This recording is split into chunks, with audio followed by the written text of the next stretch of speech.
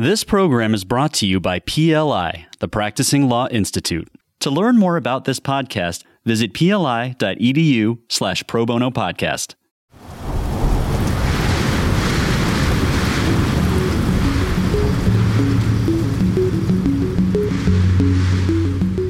In August 2017, Hurricane Harvey dumped 1 trillion gallons of water on the Houston region in the 4 days that the hurricane moved over the area. The storm basically just parked over the city and just kept dropping water. That was my first experience going through something like that. Just the sheer volume of water that came down in that initial 4-day stretch. It's kind of mind-blowing. I think for a lot of the folks that were affected, it was just kind of sensory overload. And it's like, okay, this is where we are now. Like, where do I go from here? And I don't even know what that looks like.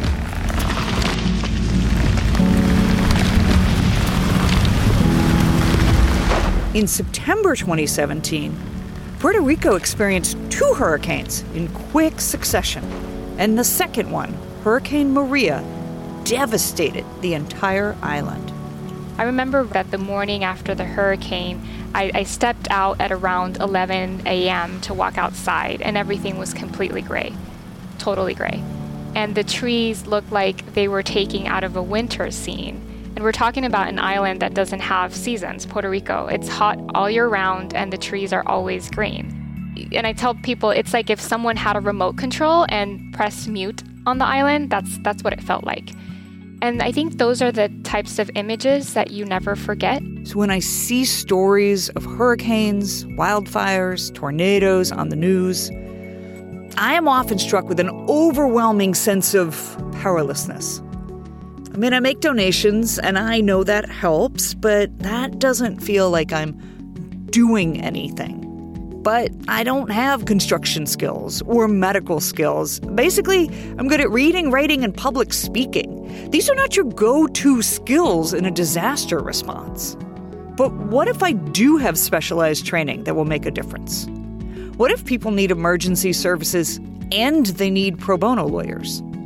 And what if being ready to do pro bono, no matter when or where in the U.S. the disaster strikes, what if that is the best way for me to stop feeling powerless?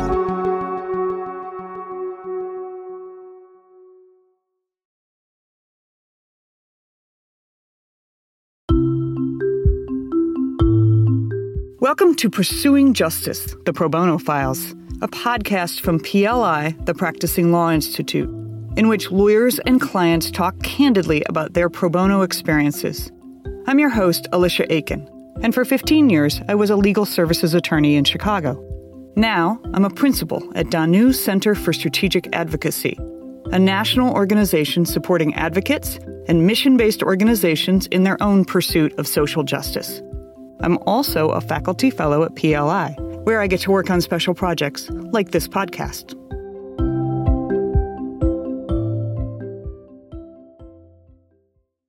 I had so many questions about how doing pro bono after a disaster would even work. And PLI connected me with 3 people who have answers. We met with 3 experts in disaster relief pro bono. Jeannie Ortiz. I am the Pro Bono and Strategic Initiatives Manager at Pro Bono Net. We're a national nonprofit. We're based in New York City. And I am also a volunteer vice director of the American Bar Association's Disaster Legal Services program. And with Linda Anderson Stanley of Equal Justice Works. I am the senior manager of the Disaster Resilience Program at Equal Justice Works. I am also the voluntary director of the American Bar Association Young Lawyers Division Disaster Legal Services Program. And Amanda Bosley of Lone Star Legal Aid. I am the managing attorney of the Disaster Relief Unit at Lone Star Legal Aid, and I am also a content manager for disasterlegalaid.org, and I work in Houston, Texas. I'm just going to lead with my first question, which is when there's a disaster, it's all over the news, and I think most people think, we got to get people bottled water. We got to get people shelter. But I don't think, even lawyers, I don't think people's initial thought is, we got to get those people lawyers. So why do we need to get people legal services right after they've experienced a disaster? Disaster survivors have many needs and issues in order to recover, and legal issues are really a big one, and that's where the lawyers come in. Lawyers ensure that those government benefits are equitably accessible and help individuals navigate through bureaucratic red tape to get those benefits. They help solve custody issues when a child's forced to evacuate and live with another family member. They help clear title to properties that have been passed down through many generations without proper paperwork, which is a prerequisite for some housing assistance, and many other issues that really only lawyers can address. I guess that raises a question, like so much of law practice and so much of pro bono volunteer law practice is local, right? You practice where you live, you volunteer where you live, which I think then means that you also live in the place that got hit by the disaster. Jeannie, can you talk about what does that look like when lawyers who have lived through the disaster are also trying to contribute and help to other folks in the same community who have gone through the disaster? Sure. And I can talk a little bit about my experience in Puerto Rico after Hurricane Maria. I would say that, if you're a lawyer and you've been impacted by the disaster and are looking to volunteer, you have an advantage, right? Because in a way, you're also navigating the disaster recovery process. And if you've been affected, you build more empathy towards people who are recovering and rebuilding. Volunteering doesn't have to be direct legal services or taking on a case. I think that's actually a misconception. It can also be reviewing or preparing know your rights materials for the public on a topic you're an expert on, or it can be conducting research on policy or being a mentor to a law student. In terms of my experience with Hurricane Maria, I actually lost my job as a result of that hurricane. And I remember wanting to help, but my immediate reaction was to help within my community, like attending a community meeting or helping clean up debris on my street. There was this sense of urgency and community uplifting that inspired everyone to do something. And I had just graduated from law school and had taken the bar exam actually 1 week before the hurricane. So disaster legal aid was new to me. So every time attorneys come to me and ask, I'm not familiar with this matter, with this area of the law, it's something that I can completely understand. I'd like to add, a lot of times climate and weather-related disasters strike in an isolated geographical area. So if attorneys in one part of the state are personally dealing with flooding or fires, for example, attorneys in other part of the state might not be, and then they can offer their assistance. Linda makes a good point about disasters often striking an isolated area. A few years ago, a very unusual tornado landed on one street near me and hit my colleague's house, but had no impact on my neighborhood at all. Amanda had the opposite kind of luck when a second disaster hit her law office as they were responding to Hurricane Harvey.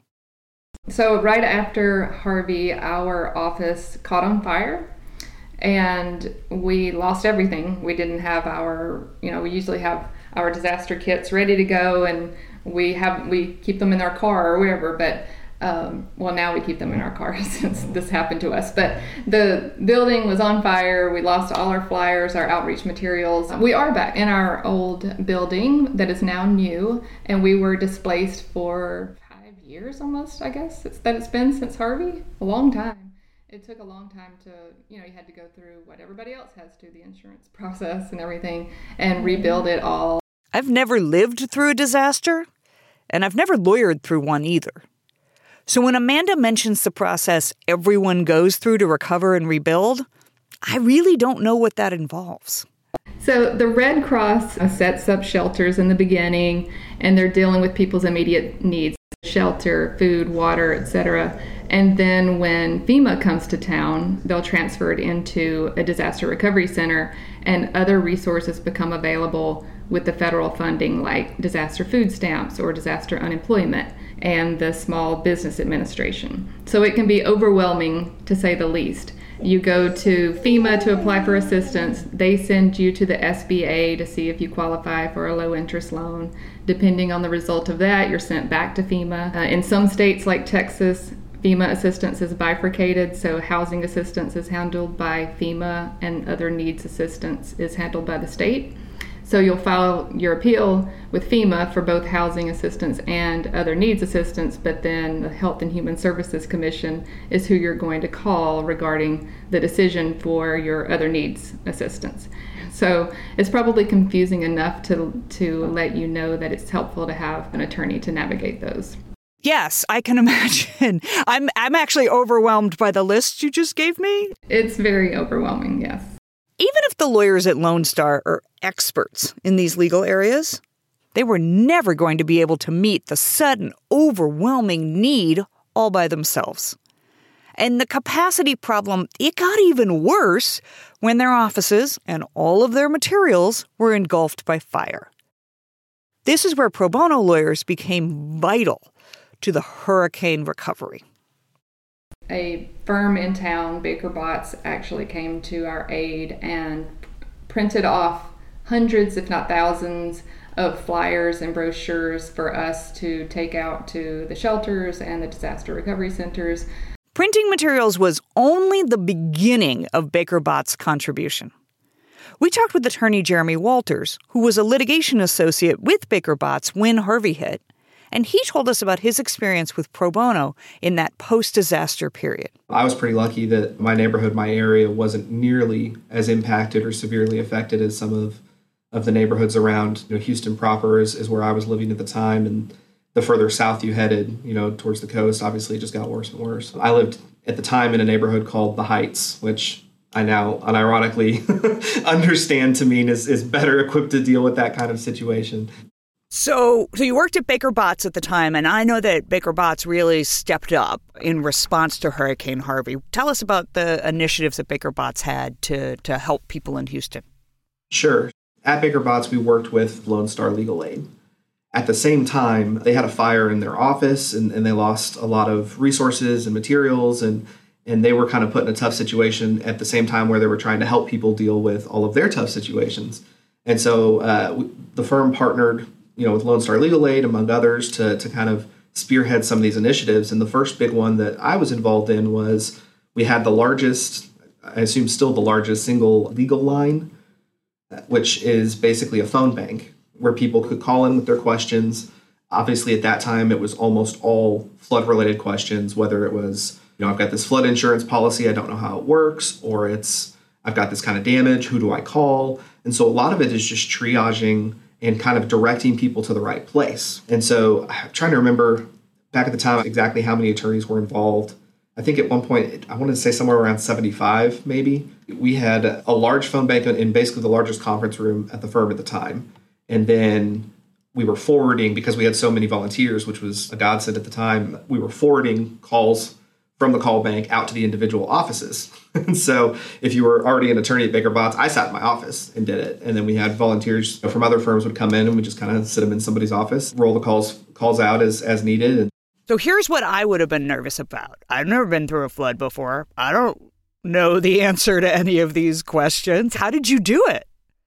Sure. No, that's fair enough. The whole legal line, I use that term because that's what they have a program through the Houston Bar Association where people can call in a phone bank. It's the same concept, except it's not specific to floods. It's anything.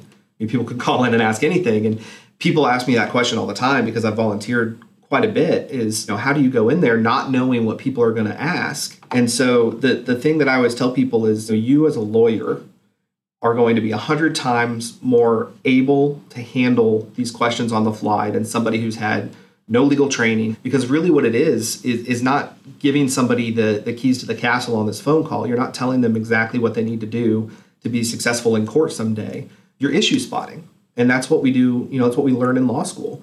You're given a problem in law school, you read through it, you identify the issues, the causes of action, whatever it is. You're doing the same thing on the phone. Somebody's calling you. You're listening for those key words. You're listening for those key issues so that you can direct them to the right place, not so that you can solve their problem.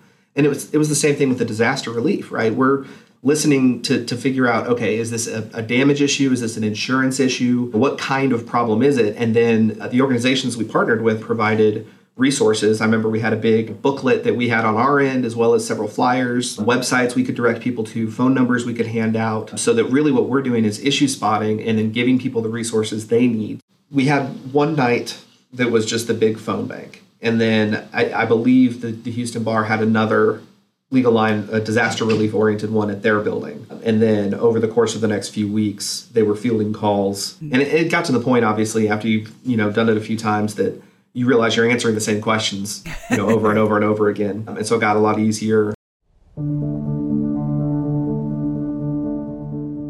We'll come back to Jeremy in a moment, but I want to raise a point many of you may be thinking. If you're not in the place, if you're not licensed in the state, you're not really positioned to help, are you? I'm not going to haul myself and my Illinois law license into a disaster zone to sit in an office at Jeremy's Texas firm and take calls.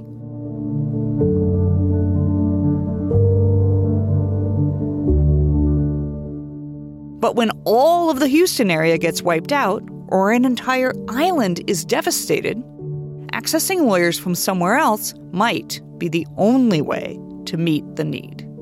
For a personal example, after Cyclone Gita hit the American Samoa in 2018, essentially all of the attorneys on the island were affected, and there were only 2 legal aid attorneys for the entire island. And in that case, the ABA YLD Disaster Legal Services team stood up a remote FEMA appeals clinic where we matched attorneys from the mainland to assist Cyclone Gita survivors on the island with their FEMA appeals.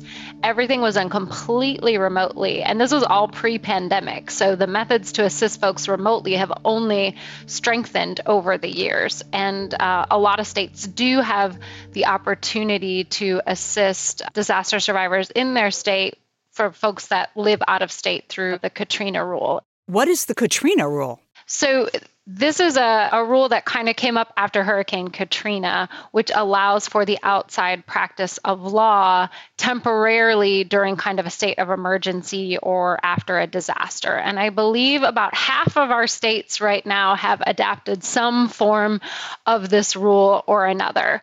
After working several disasters, I can tell you that we've always had attorneys and staff that are affected. Their homes are flooded, the power's out, they lost food, cars are flooded, so they have no transportation. So this reduces our manpower to staff the shelters and then later the disaster recovery centers. So it's important to have a network of volunteer attorneys who can assist us with getting our informational brochures out to shelters and to set up and provide advice and assistance at the disaster recovery centers. Now, obviously, some of the volunteer attorneys are also going to be affected, so they won't be able to assist maybe immediately after a disaster, and that's another reason that it's best to have a large number of volunteer attorneys. I also recommend having volunteer attorneys like Jeremy Walters. He was already averaging about 200 pro bono hours a year before the disaster. He takes his commitment to pro bono very seriously. It's one of those things, pro bono legal work, only so many people can do it, right? I mean, you have to be licensed, you need to be an attorney. This is one niche area where there really is a very limited subset of people who is able to help and able to provide that service. And I think it's important that we all do. So let's turn back to doing the legal line, because it does strike me that everything is turned upside down. You all are in the middle of this disaster, just like the people who are calling in. Did sort of banding together with other lawyers at your firm to do this hotline, did it give you a sense of camaraderie, a sense of teamwork and something positive to focus on rather than what you're dealing with the storm? I remember having conversations with some of my colleagues afterwards. And the next morning, for example, we talked about, I think I spoke to 30, 35 people on the phone last night or whatever the number was. And maybe it's because the storm was still so fresh, but I feel like the feeling was almost more, is that enough? Are there still people out there who didn't even know about the line? Maybe they wanted to call and they didn't even know what was happening. How do we reach those folks? What else can we do? I don't know if it's the semi-perfectionism that is common among lawyers, but we didn't feel like we were patting ourselves on the back. It was more of a, okay, what's next? Yeah. And I imagine it must have been, because talking to people when they're calling essentially an emergency hotline, even if you can issue spot for them fairly easily, they are often so raw. Mm-hmm. And then talking to one after another, like what impact did it have on you to be, frankly, just hearing that many people who were in pain? Honestly, the biggest emotion for me is I just felt grateful. I think I mentioned earlier, my house was was very lucky. We didn't have any major damage. I mean, one of my colleagues at Baker Botts at the time, their entire house was destroyed. Basically, their whole neighborhood essentially turned into a mudslide and took out multiple houses. And so, yeah, I think I just mostly felt grateful that I knew my family was safe and I had this opportunity to try to help other people. And hearing how bad it had gotten for some of them gave me a lot of perspective. Mm-hmm. Yeah. You strike me as a glass half full guy. I try to be. It's easier some days than others. In all of these conversations, FEMA kept coming up. And as often as I heard FEMA, I heard FEMA appeals, something I really know nothing about. I have heard all three of you mention FEMA appeals, which makes it sound like getting what you're entitled to get from FEMA. Why do you need to appeal FEMA? Why don't they just say, you're in a disaster, here's what you need, go forth and be safe? Well, I will start off by saying that a common misconception is that FEMA will make you whole or bring you back to your pre-disaster state, and that's just not true. FEMA is really meant to be a supplemental program to kind of make your house more habitable again based on their standards. So they're going to want you to go through your home insurance first, if it's available, the SBA first in some circumstances, and any other assistance that you can get kind of first. And then FEMA is going to come in and supplement that. The reason why we see a lot of FEMA appeals, and one of the reasons why attorneys are so important, is that these people are in a state of crisis and they are maybe not in the right mindset to be making the best case for themselves. They're just going out there and saying, I filled out this application, I need to get assistance. And so when FEMA comes out and does an inspection, which is the kind of the starting point of getting some of this federal assistance to repair your home, there's a lot of restrictions that FEMA has. For example, they're not going to go up onto somebody's roof. So somebody who has roof damage is unlikely to get FEMA assistance the first time around if they're not prepared with all of the photos and the estimates that they need to show FEMA in the first place. And with FEMA appeals, there are deadlines, so we're in a hurry. We're trying to get started on cases while also maintaining a presence at the disaster recovery centers. So it is super helpful to have all the volunteer attorneys that we can get when a disaster strikes, and it's even better if they're already trained. Most people handled their applications, for example, for disaster relief themselves, or their insurance applications. We kind of told them generally what it needed to say, but we didn't have the time or the resources to sit down and draft a letter for everybody or do the kinds of things you might do in a one-on-one client relationship. And then the next big kind of wave of actual legal work was appealing denials. And that's where I got back involved on the legal side. FEMA received, I don't know how many applications for relief. Sure, it was a lot. And for one reason or another, many of the applications got denied, even though, again, you would think people just watching a news report from Wisconsin could see the damage on the screen and think, okay, they probably need help. But some of the applications still got denied, and so that's where we stepped back in. And that's one of the cases I worked on, appealing the denial decision to FEMA, to go back and say, okay, what is it that FEMA is expecting to see, and how can we get that evidence? This is the place where the legal skills make a huge difference. I mean, FEMA is designed so that people should be able to get assistance on their own, but the reality is not always that easy. But Jeremy and his Baker Botts colleague, Ashley Garvey, they both knew how to collect evidence and construct a persuasive written argument. So they stepped in to help with FEMA appeals after Harvey. What was the damage to your client's house? My client's house was flooded. Depending on the room you looked in, you could see the flood damage on the wall, right? I mean, where the water level had risen to. And in some rooms, it was only a few inches. In a few of the rooms, and I think in the garage, it was up over a foot. And the bigger issue was not just that the water had come in, but if you recall from the coverage of Hurricane Harvey, the storm basically just parked over the city and just kept dropping water. And so it wasn't just that it had flooded, but it was that the water didn't have time to drain. And it was in the house long enough that it caused significant damage, even if it's only a foot. All of that sheetrock and drywall is ruined, the baseboards, the carpet, the flooring. And the biggest issue for my client was he couldn't get back to his house because of the road closures and the flooding around the city for, I think, almost a week. And so he couldn't even get in to assess the damage. And then by the time he did get in there, it wasn't really habitable. There was mold starting to form, and that was the biggest issue for him. It became a health issue, is he couldn't stay in his own house because there was so much mold that had already started to form, and he couldn't really afford to bring in a professional. Not that there were any available. I mean, assuming a professional was able to get around the city and was currently operating, they were all booked up because they'd had so many calls and there was so much work to be done.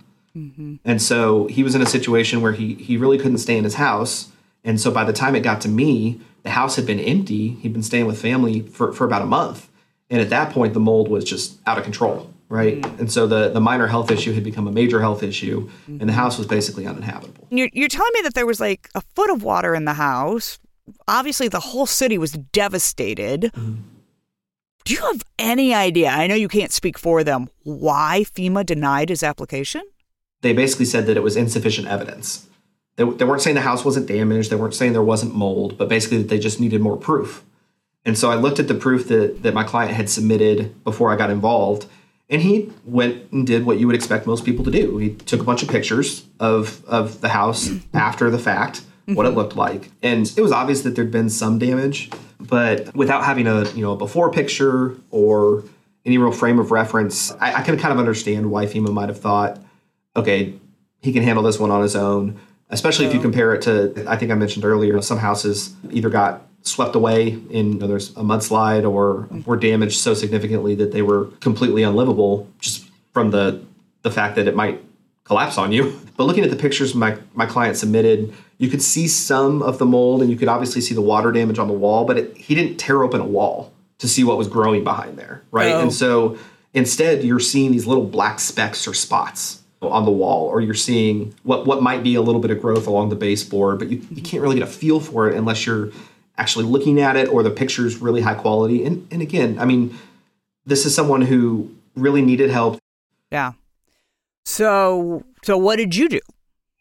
So first thing we did is we went in and we got some better pictures, and between the time that he took his pictures and the time the appeal was denied was a few weeks. And so the mold had gotten worse and was actually easier to photograph at that point. We pulled up some sections of carpet to take pictures under there and show where it had grown. Did not knock down a wall, but called in someone who does mold remediation and removal and got an estimate. And I think that was probably the most important piece of evidence that the client didn't have the first time, was somebody who does this for a living coming in and saying, yes, there's a problem and here's what it would cost. Yeah. And the second part's really important because FEMA at the end of the day, without ever visiting the home, is going to have to put a dollar value on how much relief each person who applies needs to get back on their feet.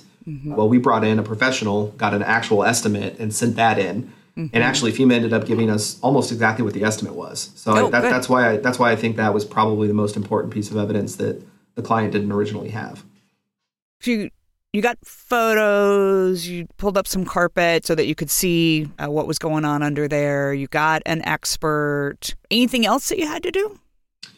So not necessarily with the evidence, but I think the important thing about us getting involved was there are constantly running deadlines for this stuff, right? And that's something that, as a litigation attorney, I'm used to, right? Lawsuit gets filed, deadlines start to run. So it's the same thing here. There was a deadline for the initial application, and then there's deadlines for the appeal. So we had 10 days to submit XYZ and another 15 days for them to respond. So it's fast. It was. I was pretty surprised how quick it moved. I think for a lot of the folks that were affected, it was just kind of sensory overload. And okay, this is where we are now. Like, where do I go from here? And I don't even know what that looks like. Okay. So you get the photos, you get the estimate, you write the cover letter on the Baker Botts letterhead, and what happened? So I do remember it actually moved pretty quick at that point. We submitted, and I think we had a 10-day deadline, and FEMA had then, I think, 2 weeks or 15 days to respond. And I expected there might be some back and forth, but the first response we got was positive. They said that they were going to overturn the denial. With the help of Jeremy and Ashley, the client got everything he asked for from FEMA. He got what he needed to hire the expert, to get the mold out of the house, and to go on with the recovery process. And he was able to move back into his home. So the experts all tell us that we can't know when a disaster will strike, but we can prepare for what we will do when it does. Just like every family can have an emergency kit and a plan for how to find each other after a crisis, lawyers can take steps to be ready to give pro bono legal expertise when it is suddenly needed. But what does disaster pro bono preparedness actually entail? I asked our experts. When you talked about what people can do from a distance is develop know your rights materials, but most lawyers don't know what is possible, what the rules are, what the laws are for disaster relief. You all are experts in it. But the truth is, I was a legal aid lawyer forever. I actually didn't know there were specialized disaster food stamps. I mean, I'm mortified that I didn't know that, but I didn't. So I would be scared today if there was a disaster and I was like, I want to help, but I don't know anybody's rights. How do I even begin to pick up a shift at the clinic? Do you guys have thoughts about that pretty rational fear of lawyers that they don't know enough to do any good? Yeah, I can speak to that. I mean, I think that the best way to think about it is you already have the skills, right? So it's the application of those skills in combination with materials that are out there specifically for people who are new to this. And I think this is a great question because it comes up a lot, especially after a major disaster has impacted a community. And I'll say that there are so many benefits to preparing in advance of a disaster. Part of that includes getting familiarized with the issues. But the main issue, I think, will still be obtaining assistance, right? Federal assistance from programs like FEMA or the SBA. And those are all resources and training materials that are out there. And I think a good way to prepare and review that is by identifying the resources that are published and also by joining groups, listservs, or committees in your areas that lead these disaster legal help efforts after a disaster.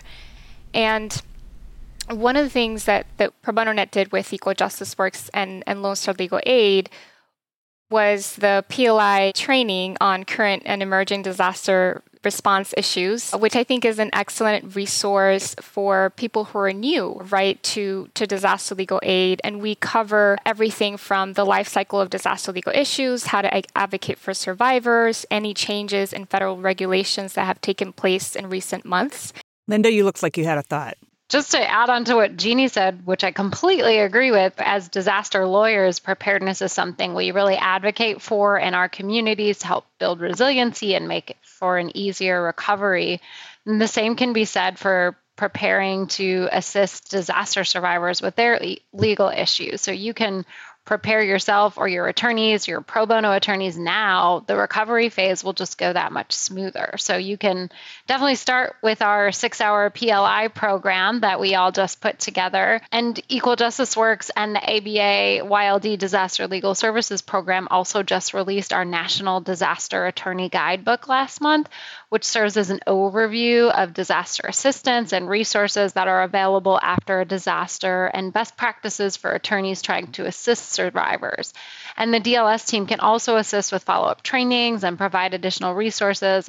One of the things that Pro Bono Net did after the 2017 major disasters was build on our partnership with Lone Star Legal Aid to create what Amanda recently mentioned, the National Disaster Legal Aid Advocacy Center, which is an online resource to facilitate connections between advocates working in disaster legal aid and also to give additional visibility to what's going on in the disaster legal aid field.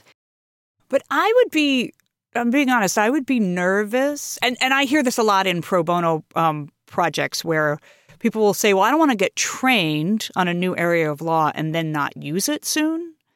So what do you all recommend to people in terms of should they take the training long before any disaster happens in their communities? How do you suggest attorneys who want to be available to do pro bono handle their own preparedness? I think that attending a training is a good start to have a good foundation. And then you sort of have that background. And then when a disaster does occur, you could rewatch it, freshen up. But I feel like it's great to have the foundation already built before the disaster strikes. And one of the one of the things that I've seen recently in places like California or Puerto Rico is that the organizations leading these disaster response efforts will have trainings that are required for pro bono attorneys to assist disaster survivors. So it'll be like 5 courses, and you'll have to sit through them and obtain a certification in order to officially part of the volunteer list to be ready to deploy once the disaster hits. And I think that's a good approach to building capacity in advance of disasters, and then having this group of volunteers ready to be able to respond quickly and timely. If someone's listening to this podcast and they're like, okay, I want to help, I want to, and I recognize that there might be needs right now somewhere where the disaster is not in the headlines anymore. Like, isn't there some kind of a centralized place that people could go to look for disaster-related volunteer opportunities? Yeah, so through the Advocacy Center, we post information about opportunities, and also at Pro Bono Net, we also have a National Opportunities Guide, which allows advocates to filter by topic area, including disasters. The ABA YLD Disaster Legal Services Program does have a National Disaster Relief Pro Bono portal. So for every disaster that we're involved in and an opportunity for pro bono arises, we go ahead and put that on the site. And so any attorney who's interested can look at the site and filter by issue area or by state or by need and see if there's something that might be of interest to them, and they pretty much just have to type in their name and email address, and then we can pair them up with the opportunity. And you mentioned the course that the 3 of you are leading with PLI on disaster response legal services. When is that course? When should people be looking? So we pre-recorded that course with the Practicing Law Institute in November of last year, and it'll be available until November of this year. So we encourage everyone to review it. It's divided by segments, so it's a good way to review the segments by topic if you don't have the time to sit through it all day. But my invitation is for attorneys to review it in advance of or at the beginning of Atlantic hurricane season, which starts on June 1st. So it's a good time to prepare and review that, because typically we'll see disaster activity increase by August and September. It also counts for CLE credit. So if I'm doom scrolling at 11 o'clock at night because something has happened and there's people I care about in the area, or I just care that humans are impacted, I can take action by going to PLI and signing up to take the course, hopefully not at midnight, maybe the next day. But I think what you're telling me is that you guys keep content there that is up to date and helpful year-round, and I don't have to wait for a live event. I'll just say it's not always easy. It might be a new area to you. You might be strapped for time. It can take an emotional toll working with folks in the midst of crisis, but really at the end of the day, providing just one disaster survivor with advice, saving one home, providing one life-saving resource is extremely rewarding and really means the world to that one person. Jeremy also has some pretty useful advice on how to be prepared to do pro bono after a disaster. When we're focusing right now on disaster relief, I mentioned making pro bono work a habit, and I think that's kind of the best thing that attorneys out there can do right now is you don't wait until there's a disaster and then think, okay, how can I help out? You should help out, but if you haven't designed your practice in such a way that you have the capacity to do that, it's going to be difficult. And so I mentioned I was doing a couple hundred hours of pro bono a year while at Baker Botts. Well, that made it such that I could fit this unexpected disaster relief, into my schedule. So I think it's important on the front end now, while there is no disaster, no emergency, but try to structure your practice in a way that you are making pro bono work a regular part of it.